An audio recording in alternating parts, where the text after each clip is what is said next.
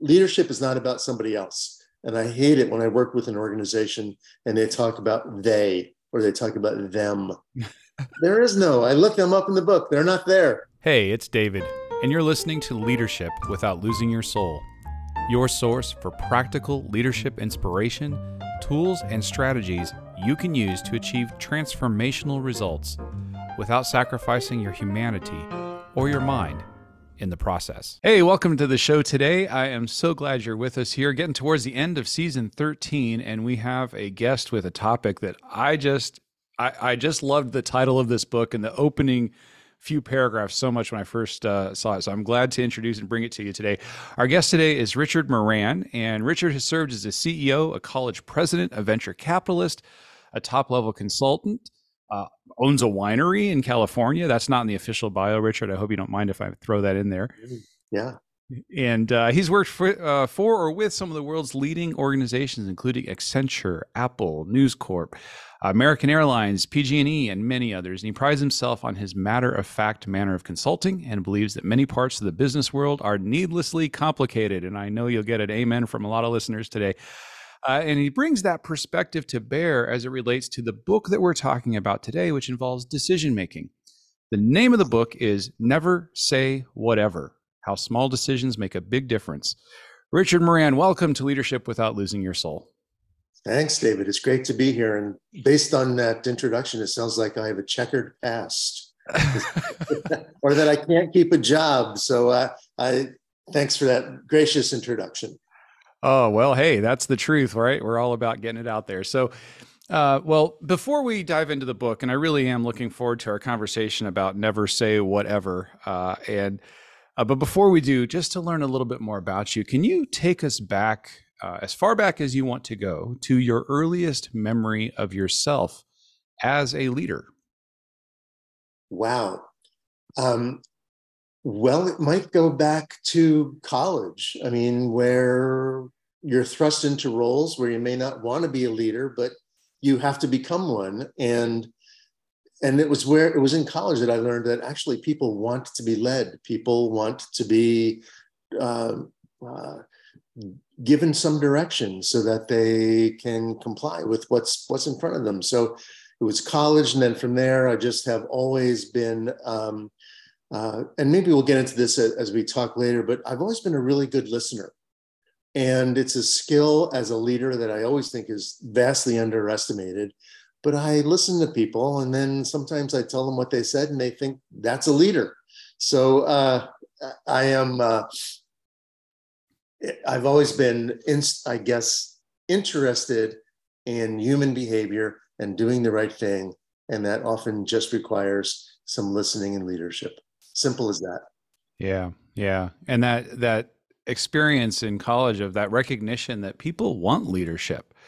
And we all do in different aspects of life. It doesn't mean even if you're a leader in many ways, you might in other arenas, like it's helpful to have someone providing that vision, that inspiration, and pulling people together to do something that's bigger than any one of us.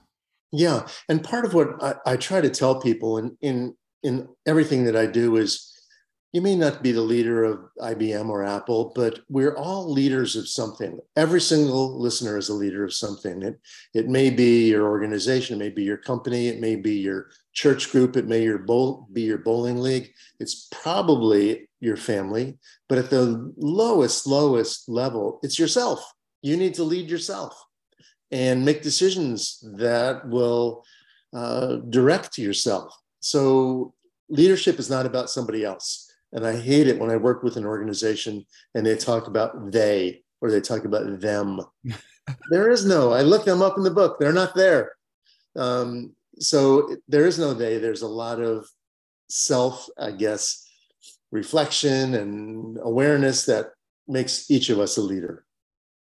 You're reminding me of a rant I went on, my first middle level leadership role ever. And so many years ago, but I was having a conversation with some of the management managers, and one of them said, "Hey, and when they, and I who is they?" I just about stood up. I said, "There is no they." There is no. In fact, when I was a CEO, I didn't. It only happened once, but someone talked about they, someone talked about them. I said, I am them. I am they. If you're looking for that person who's making these decisions, that's me. I am they. Stop. And it's one of those irritating things in all organizations when people talk about they or them. Yeah. Well, it's human nature too. It's one of those things we have to fight against in our own leadership and with our teams. So, well, and that helps get us into this this topic of the book, Never Say Whatever, How Small Decisions Make a Big Difference. But I'm not pronouncing whatever with the proper tone and nature and infusing it with all of the, when I actually read the book, it's more of like a whatever, or as my daughter used to say, whatevs. Yeah. Yeah. Well, there's a lot of ways to pronounce it. There's a lot of meanings for the word whatever.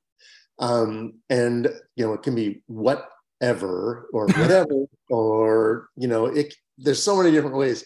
But the point of the book is they're all bad. Whatever is a very toxic word. It's sort of like, it has a lot of uses. In that way, it's like the F word. But whatever is just toxic, and it can signify, it can send a message that usually it means I don't care, but it can also mean I hate you. It can also mean you make the decision for me and I'll blame you later.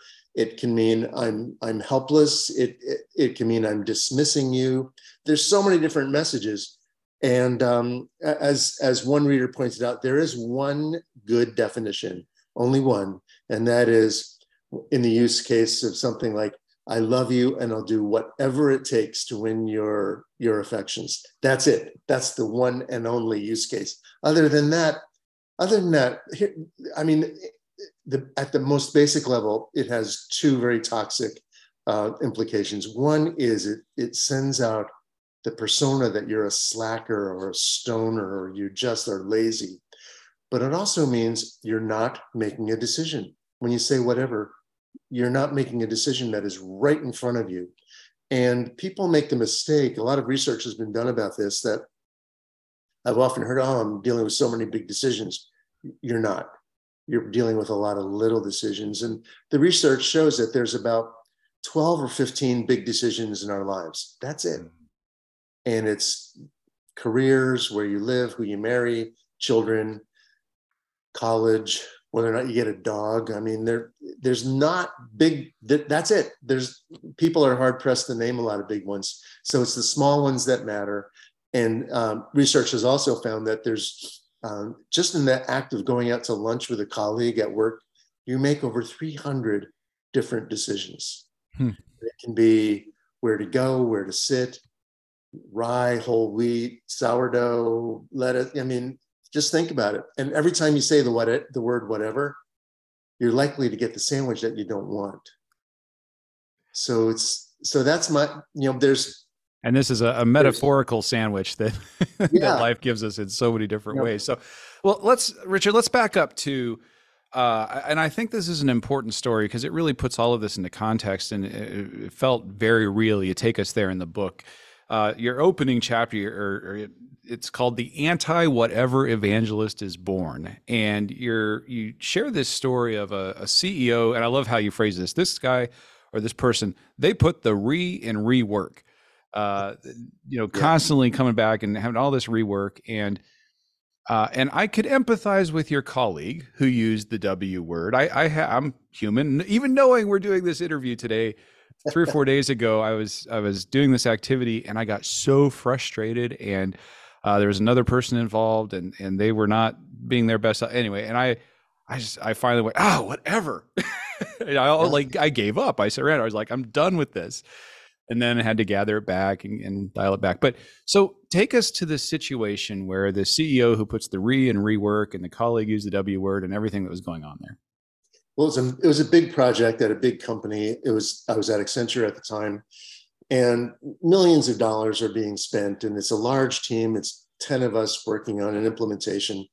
And every time the CEO showed up, it just happened to be a man, would, poke around and, just create rework every time. And it was really an ego-driven thing where we didn't need to do it, but he wanted to put his little shine on the project. And finally, out of frustration, on one of his many visits, one of my colleagues, who happened to be a woman, rolled her eyes and under her breath said, "Whatever," meaning, okay, we'll do it, but I hate you, and it doesn't matter. And I saw her do it, and I thought, one, we might get fired from the project because she's being disrespectful and dismissive, and B, for a consulting firm, it meant more revenue. We'll be there longer. It's rework, and we may not want to do it, but it just extended the project. But it was then I learned how toxic the word could be in that environment. She was being rude to the rest of her team, and we might get fired, and she should maybe be fired, but it was just a bad attitude all around. And that's when I thought, this is a word that might mean might need more explanation and understanding about how toxic it is in the workplace. And it happens all the time. Yeah, it does. And I thought what was so powerful about that example is I think just about everyone can relate with that scenario and has either been the person saying, ugh, and rolling their eyes and feeling like a victim and and giving up and being all the things you just said, dismissive, hateful, all the rest that went with that.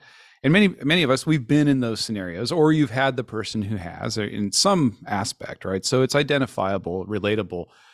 But we have so many other choices, and that's part of the message you're trying to deliver here, isn't it? Yeah. And her choice could have been silence, and then we talk about it as a team later.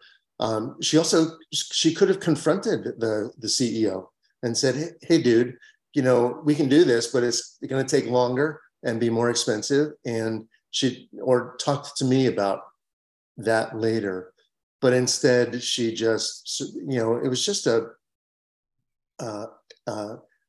toxic and offensive way to deal with a situation. And she chose that.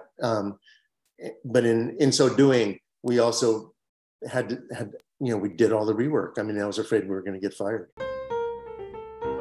When we're talking about whatever, you've given us the definition of all the different things that it can mean and attitudinally, but at its core, there is this idea when you're talking about whatever and never say whatever, is that you're avoiding making a decision, that you're essentially throwing the decision back into the air and refusing to take it.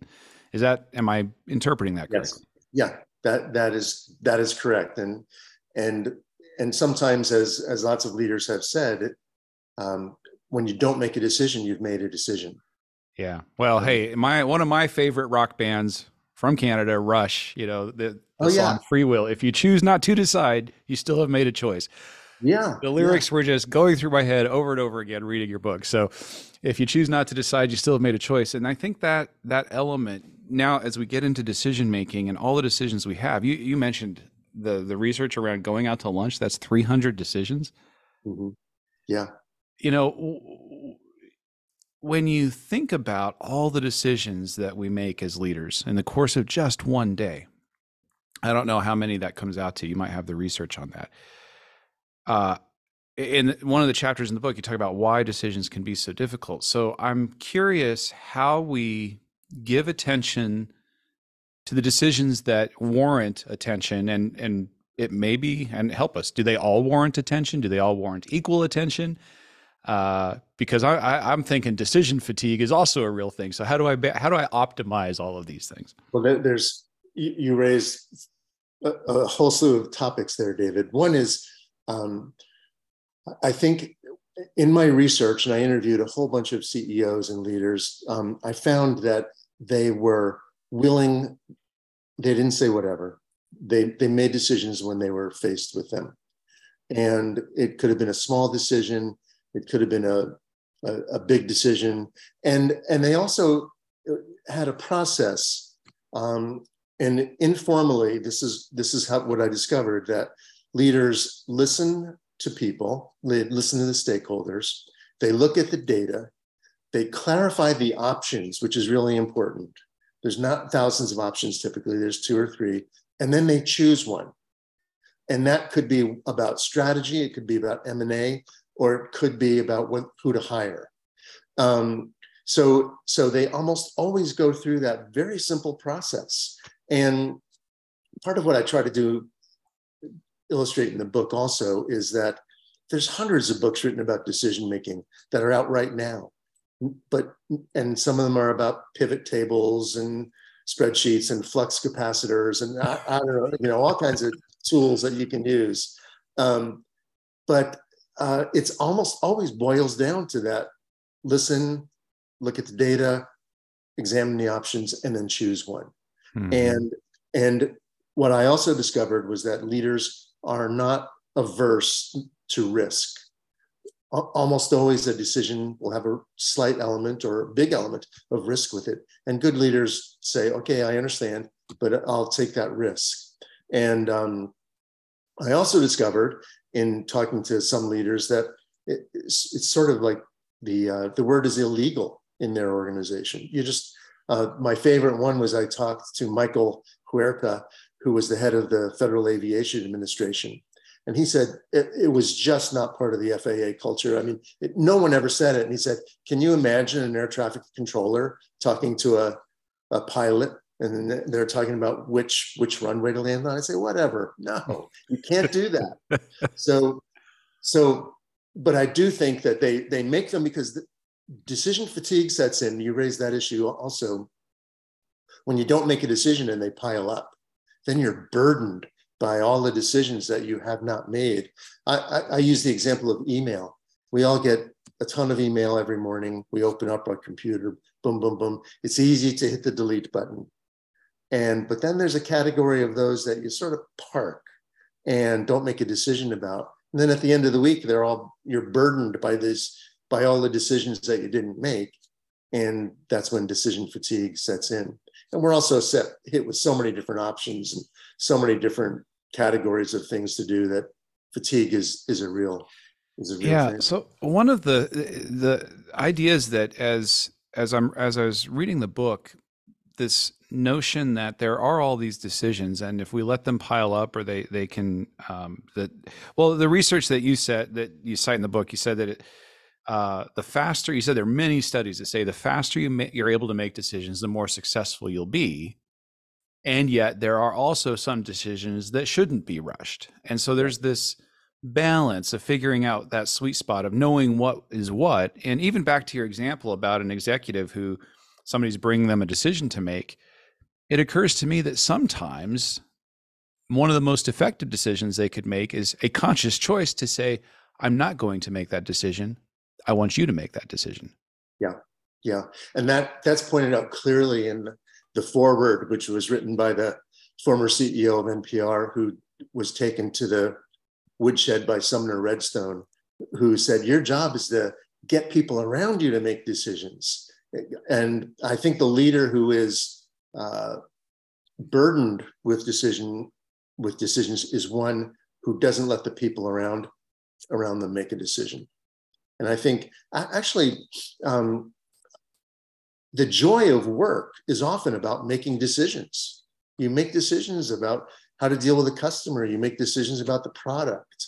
And there's that classic quote by one of the former head of the US Postal Service, who said, you're not paid to do anything above your neck. And which, he got in a lot of trouble for it, but he basically told everybody, the rank and file, don't make decisions. I don't want you to make decisions. And he took the joy out of work that's prison everybody. Labor, right? Yeah. So when you make a decision and you're confident in it and it turns out to be great, rejoice, because it's a good thing that just happened. Well, let's dive a little bit deeper into that. You mentioned the risk factor earlier. So we know the research for many decisions, the faster you make them, more successful you'll be. And you mentioned the comfort with risk. Not all of these decisions are going to go our way. So I know we have listeners who tend to be, not every listener, but some listeners are going to be a little more analytic, a little more risk averse, a little, gosh, yeah, but what if I get that wrong? How do you help, or how do you suggest that we navigate that without falling into whatever? Yeah. the the the research and the interviews were so instructive for me, and I boiled it down to a very simple notion, and it's all about intent. And in it, whether they express it or not, leaders often are clear about their own intent and understand their organization's intent and can make decisions based on that intent. And they take actions based on that intent. So I've boiled it down to 3 words, and that is actions follow intent. If you intend to lose weight, you act like you're on a diet. If you intend to stay married, you act like you are married. It's as simple as that. And if you intend to be a successful leader, then you need to make decisions. And in an organizational way, organizations who are clear on their intent often can be more successful because people make decisions along those ways. Everybody talks about Apple. Everybody talks about them and Steve Jobs. Well, Apple is always clear on their intent. They're going to make world-class pool products. So their decisions are based on that. And organizations that don't have a clear intent, then it's not so clear how to make decisions or what to do. And, if you're listening and thinking, okay, well, I get that, but gosh, my organization is struggling with that. We don't have a clear intent and I'm not in that capacity. You can still provide that intent with your team. You can create that for yourselves at the team level. Yeah, you can. And in fact, one of the interviews I did was with a man, his name is John Bullock. He is both an attorney, a very successful corporate attorney, and he's also an Episcopal priest. And he's developed a personal intent. His intent is to help people. So both as an attorney and as a priest, he makes decisions based on that. And it never occurred to me that we could have individual intents that help us make decisions. And it was a clarifying moment for me in decision making that someone could have two important jobs like that, and B, he could do it because he had a clear intent. Now, not all intents are good. I mean, you can make decisions based on, diabolical cunning and bad intent. But in this case, they were good. And I think when you have a clear intent, career-wise, personally, I think that decisions are just much easier to make. Absolutely. All right, so actions follow intent. We've got some real practical advice coming. That's the start of it right there when we're talking about today's topic, Never Say Whatever. Our guest today is Richard Moran, the author of Never Say Whatever, How Small Decisions Make a Big Difference. And it seems to me, as we're talking about all this, that this overarching principle is to be conscious of our yes or no and not allow decisions to float by unmade. That there's that aspect of it, that we're really looking at what's happening with us consciously, with intent. And you said actions follow intent, but that we're paying intent and being intentional about what we're doing. And people, this is not abstract. I mean, our conversation is a good example. You get a lot of requests for interviews. You get a lot of requests to be on your podcast. And you could have said, here's another one, whatever, and thrown the book on the pile. I get a lot of requests to do interviews. And based on my listening to your previous podcasts, and I didn't say whatever. I said, yeah, that's one I want to do. And that is a good example. And had we not done that, both of us, then the opportunity would have been missed. Mm-hmm. And I tell the story in the book. I was with one of my sons. We're at a baseball game and we're drinking a beer on the mezzanine, and actually it was our second or third beer. And his boss walked by, and in that split second, he could have said, whatever, I don't want to talk to her. But instead he called her and said, hey, come on over. And I met her. We had a great chat and he has since developed a better relationship with her because she saw him outside of the office. And that could have been a whatever moment. He could have let that slip by, but he didn't. He He made that was a really small decision that he made in a nanosecond, but it mattered. It mattered. And it's those, imagine how many times we are faced with something like that every day. And we need to respond. And the what strikes me, and you share so many of these examples in the book. I mean, just riff off a couple of preparing for a Zoom meeting, how we're showing up for our online calls like that. If a meeting is optional, does that mean you should go or not? You have a decision to make. And it's, and it may be that attending that meeting is a really good choice. It may be not attending that meeting is a really good choice, but to make the decision, not whatever, either way. Yeah.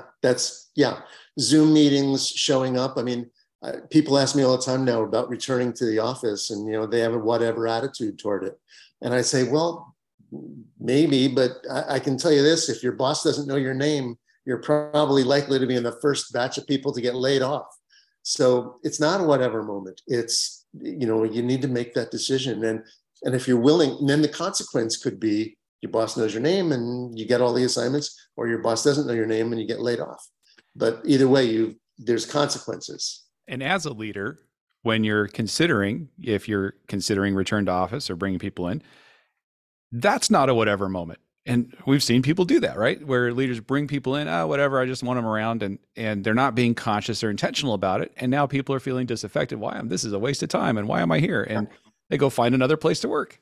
Yeah, it's everywhere. It's just a pervasive. I did find in the interviews that there's some consensus that the larger the organization, the more likely it is that there'll be some whatevers in the organization, because people just feel helpless that whatever their actions are, whatever their little decisions are, it's not going to have an impact. Yeah. And so there's a little bit of shrugging shoulders and rolling eyes, whatever, I'll show up, but it's not going to make a difference. And I think if for large organizations, if you get that sense, then you need to break it down into smaller groups and smaller departments, so that, because whatever means things don't get done. Yeah. And there's so much opportunity. I mean, you're taking me back, like I said, that I remember that rant, and it started for me as a young leader, several years of really working on ownership, that this is our organization. If you have a leadership title, and if you're a part of the organization, period, it's your organization. Yeah. Let's make it what it needs to be. And that sense of ownership, and that we do have the ability to act and choose, and not universal. None of us are God and can control everything, but we have choices. Well, a woman that I interviewed who's in a large organization, who's just great and very effective, she said that she deals with the whatever response in her organization by the simple question. She says, tell me what that means. When someone says whatever to her, she says, okay, tell me what that means. Does that mean you don't give a shit? Does that mean you don't like me? Does that mean you're ready to quit? Tell me what that means. And she says, people stop saying it. And I give her credit for it, but it's a very simple tool to combat that whatever attitude. Yeah. And if you're feeling that yourself, you're listening right now and going, gosh, Richard, David, I've said whatever just yesterday, or maybe I didn't say it out loud, but I certainly, in my internal dialogue, it was there. You've got a number of different ways to help us start to make these decisions and to do them in different ways. One, I want to run through a couple of these suggestions. They're very practical and useful. One of them, and you just mentioned an example of it a few minutes ago, is you can kill whatever thinking by using if-then scenario ways of thinking. So tell us what that if-then scenario way of thinking is and how we might use that in our day-to-day leadership. Sure. Well, for the technical people, it's just a simple algorithm. It's if I do this, then this will happen. If I don't do this, then this will happen. And so it keeps the options, rolling out. It keeps the consequences rolling out. And it's just very simple. I use it all the time. If we didn't do this interview, then no, your listeners would not know about the book. If I did the interview, I hope people will be interested. So if then is a very simple tool, and it's often what I find the fastest way to make the decision. If this, then this. If I want the sandwich, quickly, then I better get one that's already made rather than order a new one. So it's And simple. so that's a very micro example of the sandwich. You share in the book that you use that method to make a really difficult decision, or at least it seemed a difficult decision for me. You can tell us whether it was or not, in terms of when you were a college president and in an athletics program. Yeah, it's a nightmare for any. If you ask any college president, the biggest nightmare is dealing with sports and the problems with the finances of sports. So when I was a college president, I had to make a very difficult decision. We were losing. It was not a financially good path we were on, and it was all about the football team. We were losing money because of the football team. No one was going. It's 100 people that I had to go ship around the country. So I made the hard choice of eliminating the football program. Hate mail, death threats, everything bad followed, but it put the college in a much, much better standing. And the simple if then was, if I don't eliminate the football team, the college is going to suffer financially for years. If I do eliminate the football team, then I will take a ton of grief, but it's in the best interest of the college. And I actually chose the more difficult decision for the benefit of the institution. And the other context of that decision that I think really relates to whatever is that you were nearing the end of your term and could easily have said whatever and let the next person have to deal with it. Well, it could have, yeah. Well, every president before me had said whatever. That's why it was in the spot that it was. So yeah, I have never been accused of being a whatever guy, and that's why it's so irritating to me. And in fact, you mentioned it, David. It's that in your rant with one of your colleagues or whoever it was that I triggered a response in your head. So I want whatever to be like an earwig. It's one of those things in your ear that when you say it or hear it, something clicks, and it's like, and it can be it can be like the jingle for the Cars for Kids commercials that are so annoying. I want this to be like that. I want whatever to be an earwig, and in so doing, maybe people will stop saying it. And starting back to the point you made very early, we're all leaders, starting with leading ourselves. And so as we hear ourselves, either internally or out loud, say whatever, to ask ourselves, like, what's going on there? What am I actually feeling? And let me deal with that. And then okay, I'm feeling disempowered. All right, how can I re-empower myself? What choices do I have? How can I engage in this thing? What constructive choice is available to me? If I want to consciously choose not to do something, that's okay, but make it a conscious choice that is aligned with my intent. Yeah, it's simple. And one of the things I always want to talk about when I talk about decision making, and I think some of your listeners are going to say, well, I like to follow my gut. I just listen to my gut. And that's fine if your gut is informed. But if you're 20 years old and you've never had a job, your gut is not informed. And so people point to Steve Jobs all the time. He used his gut. He was proud that he used his gut, but he had 30 years of experience in product design. He got fired. I mean, yeah. He was informed. So gut is fine if it's informed. Mm-hmm. And I think that's another fast way to make decisions. But your gut doesn't always tell you what. Your gut can sometimes be a little unpredictable. So use with caution. There's a place for using our gut. Make gut decisions, trust your gut, but recognize the level of how informed your gut is. And then also, it sounded like you're like, use caution. Yeah.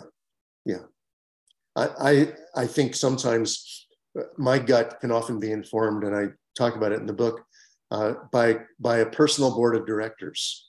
Mm-hmm. So I have people in my life, given the situation, I'll ask, I wonder what Paul Newman would have done in this situation, or I wonder what so-and-so would have done. And that can help inform my gut. But lots of times just a gut reaction to something that's important isn't your best option. Yeah, that chapter, the Never Say Whatever Advisors, your personal board of directors. I love that. Yeah. And it works. It works for all of us. Yeah. I'm thinking of a tough decision I had a number of years ago where my I tend to be a do what you say person, right? Which is good. That's good, but you can have too much of that, believe it or not, where sometimes just because you said it, you stick with it. And maybe it makes more sense to make a different decision, but was struggling to get there on that particular one. And you had to go to the board of advisors and say, what do you think? What do you think? What do you think? And they were unanimous. And also one of them said, had a gut check kind of a thing where he said, all right, let me walk you through each of these options, boiled it down, like you said. Well, you basically got two options here. Let's envision this. 6 months down the road, you do this. How does your body feel? I said, ooh, Yeah, tight, stress. that's a He good said, okay, story. how does it feel over here? Yeah, I love that story.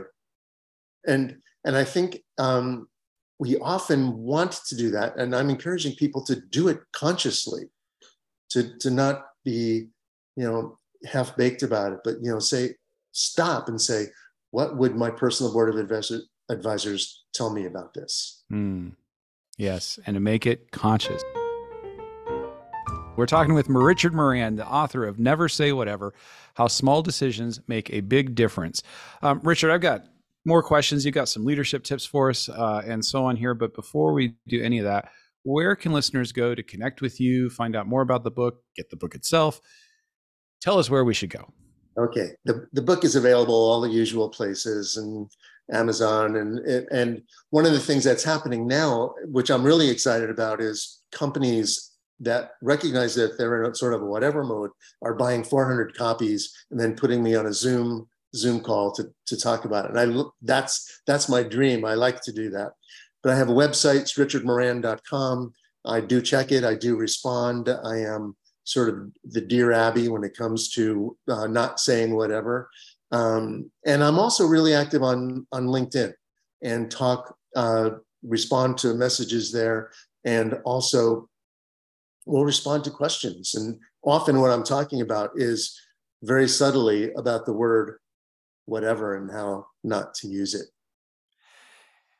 And Richard, as you're sharing that, I'm thinking of one of the points you make in the book when you're going through a lot of different opportunities that we have, like working from home and remote work and all that kind of thing for people who are in that situation. And you say, you put the words in the mouth of say a reader, does watching a video with a lot of people on it count as networking? And your answer is a resounding yes. There's all kinds of opportunity to connect. Mm-hmm. And we have an opportunity to connect with you. And you just said, listen, I respond to messages. And what an opportunity that is. So I hope listeners, you don't just go, hey, whatever. Yeah, that's a cool thing. Like, make a conscious choice, connect with Richard. You have a great opportunity there. Yeah. It's another whatever. I am not saying whatever. I'm saying, if you ping me, I'll respond. And, I used to think if I made another new friend, I'd have to get rid of some of my high school friends because there's not enough room in my tapes. But now it's infinite, the number of relationships one can have. Fantastic. All right. So please connect with Richard, get a copy of this book. There's so much good material, good practical, usable ideas here to avoid whatever thinking for yourself and make those decisions and help your teams to make those decisions and create that culture throughout your organization. That said, you've got a chapter entirely kind of focused for managers and leaders, and you've got whatever questions for a leader, different things we could be thinking about. And I just wanted to run through a few of these with you because certainly listeners are going to be able to relate to some of these, and walk us through your thinking about them or how you would encourage us to be thinking about them. So let's take, okay, should I try to do one thing or 50 things today? Yeah, it's a question that needs to be answered. It's not whatever. Otherwise, you'll do three things half-assed. And I think it is a very strategic question, actually, that I think leaders need to make every day or every year. And the point, there's not just one answer to that question, is there? There's not. But again, it's the intent. If your intent is to move that one thing a mile today, then make that decision. Or I think we tend to fall into the lazy spot of, doing 50 things means that they're small. And okay, maybe on one day a week you do that, but it's probably better to do that one big thing. All right, good. Let's see. Oh, here's a good one. Is this the best we can do, or should we keep working it? Yeah. Again, there's no good, uh, there's all good answers to that, but there's so many variables that affect it. And I think if you talk to some software developers, they'll say, okay, it's good enough, get it out there, whatever. And sometimes that's no, don't do that. But I think there's also can be a tendency to just keep on working on things until they're overcooked. So I think you make the decision. It's now's the time. Let's get it out there. It's opportune. The market is shifting, and let's go out there. And it gets back to that. Listen to people, look at the data. What are the options? Make the decision. Boom, you're out there. So the best doesn't mean an infinite amount of time on something. We need to, as Seth Godin says, at some point you have to ship your art. Yeah, you do. Yeah. All right. Let's see. Let's get one more here. Should I make others work on weekends? That was a powerful question. Yeah. The answer to that varies by organization, of course. But if your answer to that is whatever, then you're going to call people at 9 o'clock on a Saturday morning, and they're not going to like it. Mm-hmm. If you set the rules, if your intent is to have a culture where that's accepted, then your actions can follow that. But if you're half-assed about it, again, then you're just going to have people mad at you all the time for bothering on the weekends. And rightfully so. It's not defined, and you're not caring enough to make a conscious decision. Yeah. All right. You have so many good questions here to not answer whatever and think through. Last one, and I'm just touching a few of these listeners. There's so many. Is it possible to over communicate? Again, how many of us have been on those Monday meetings where you don't need to be on it just so that somebody can communicate something that you've already heard? So the answer is yes.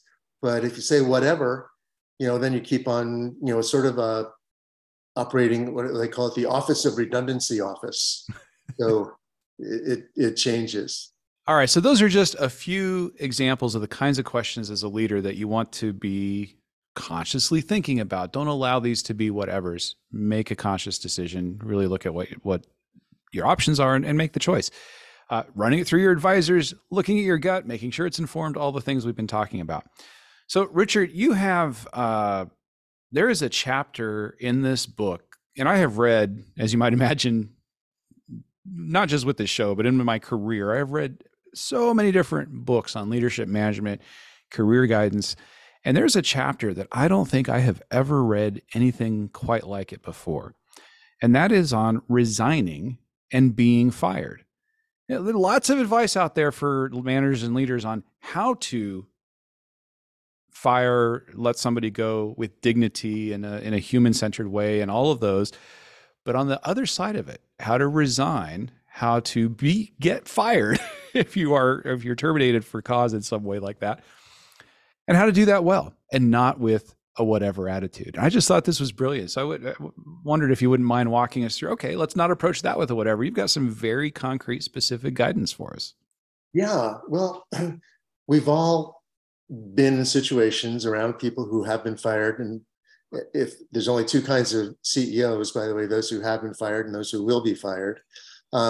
So I think, we always, the advice is simple, David. And in both cases, it's do it quickly. If you're going to get fired, you don't need to, give a big rant on the way out. You don't need to tell them what they need to do. They don't care anymore. So get fired quickly. And if you're going to fire someone, do that quickly also, because it hurts, but there's not a lot of a recourse. So I try to tell people that life goes on, and it's not a whatever moment. It's a point. It's a moment of clarification and to clarify your options. And the same for resigning too. If you're choosing to consciously separate and leave an organization, which I have, and many listeners, you're going to make that decision at some point for various reasons. That's another place to do it quickly. Yeah, it is. And with dignity, and give the 2 weeks notice or the 3 months notice, but even then it's hardly ever, no one wants it. They probably want you to get out as fast as you can, and recognize that. So it's not a shrug of whatever. It's bring the relationships with you. How many of us have lifelong relationships from people that we've spoken to, worked with? Absolutely. And I can count so many people who I did have to fire in some cases, who are still connections on social media and supporters and Yeah. cheerleaders in some fashion. Yeah. Sometimes it's interesting, but that dignity, the, not belaboring it, not, drawing it out, it's just so important, because as you say, the relationships always come around again. It's always about relationships, and decision making helps. Avoiding the word whatever will improve relationships. Simple as that. It all gets back to that. Don't say it. Stop saying that word. And another practical example of that you share in the book is somebody going for a promotion. I think it was to be partner in a firm, did not get chosen. That's a normal, for many people, whatever moment. Like, okay, well, whatevs, they didn't choose me, Yeah. and this Yeah. person didn't choose that route. Yeah. That person said, I should have been promoted, and I have choices. I can either stay here and be angry, or I can go somewhere else. And in this case, she was accepted at another firm as a direct admit partner and lived happily ever after. So that's whatever can be settling. I'm going to settle for this, what's given to me, what's presented to me, for this career option. And settling is just as bad. I mean, settling using the word whatever is just as bad as not making a decision. Well, you are making a decision. You're making a decision to settle and be half miserable. Yeah. It occurs to me when I'm hearing that word start to go through my mind, to say, okay, so yeah, what am I feeling here? And what choice do I have? What choice can I make in this moment? Anything that empowers me, that's going to be a conscious, intentional choice, is going to be better than a whatever. Yeah. Yeah. And we just had another one. There's someone at my door in the middle of a beautiful conversation, and I could have said, whatever, I'm going to leave him out there, and he's going to bang on the door and be rude to you and him at the same time. And instead, I took a TV timeout and said, I need to let this guy in. The listeners were pulling back the curtain, so I'm sure that you didn't notice that pause. Shout out to our master producer, Brooke Bradford, for taking care of us there. But yeah, absolutely. That's like, those things happen. So let's make a conscious choice. Yeah. Absolutely. All right. We're talking with Richard Moran, our guest today. The book is Never Say Whatever: How Small Decisions Make a Big Difference. And Richard, as we're getting to the end of our time today, you conclude the book. Well, it's not the conclusion, but towards the end, you share a letter that you got from a reader, a contact. I can't remember her relationship to you, but she basically says, so what matters? What are the decisions that matter? And what do I need to be thinking about? And you have an answer. And I thought that might be a good answer for all of us. Yeah. Well, it was a student when I was a college president, and she wanted to know what matters. And my response was, everything matters. That as we wake up every day, as we have the choice to have a good day or not, a whatever day. And so I sort of battle the belief that the small things are not worth paying attention to, and they are. They matter. Maybe not as much as the big things, but when people ask me what matters, I say how you look, how you behave. Everything matters, and it creates your personal brand, and it will create your success in life or in any organization. One of the kind of concluding chapter quotes towards the end of the book is you say, when you care about something, every decision matters. Mm-hmm. When you don't care about something, why are you doing it? That's a decision too. Yeah. All right. Well, Richard, final word of advice for our listeners who are looking at everything that we've talked about. They're listening and, okay, I don't want to do the whatever. Sometimes I feel that way. Sometimes I'm struggling with that. And so I know I need to lead myself first before I ask that of other people. What advice do you have for somebody who is very transparently wrestling with that right now? Yeah. my advice is to line them up, and for each decision that you're dealing with, lay out what the options are and pick one and just knock them off one at a time, and you'll feel better. And Just go. line them up and knock them down. And the energy that comes with that is fantastic. Yeah. All right. Richard Moran, thank you so much for being a guest today on Leadership Without Losing Your Soul. It's been great, David. Thanks so much for having me. It's been our pleasure. All right, listeners. So there you go. What matters? If you care about something, every decision matters. So line them up, figure out your options, make them, and don't allow those decisions to just float by. Make them consciously, and be the leader you'd want your boss to be.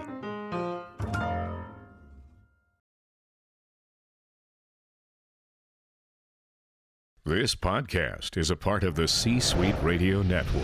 For more top business podcasts, visit c-suiteradio.com.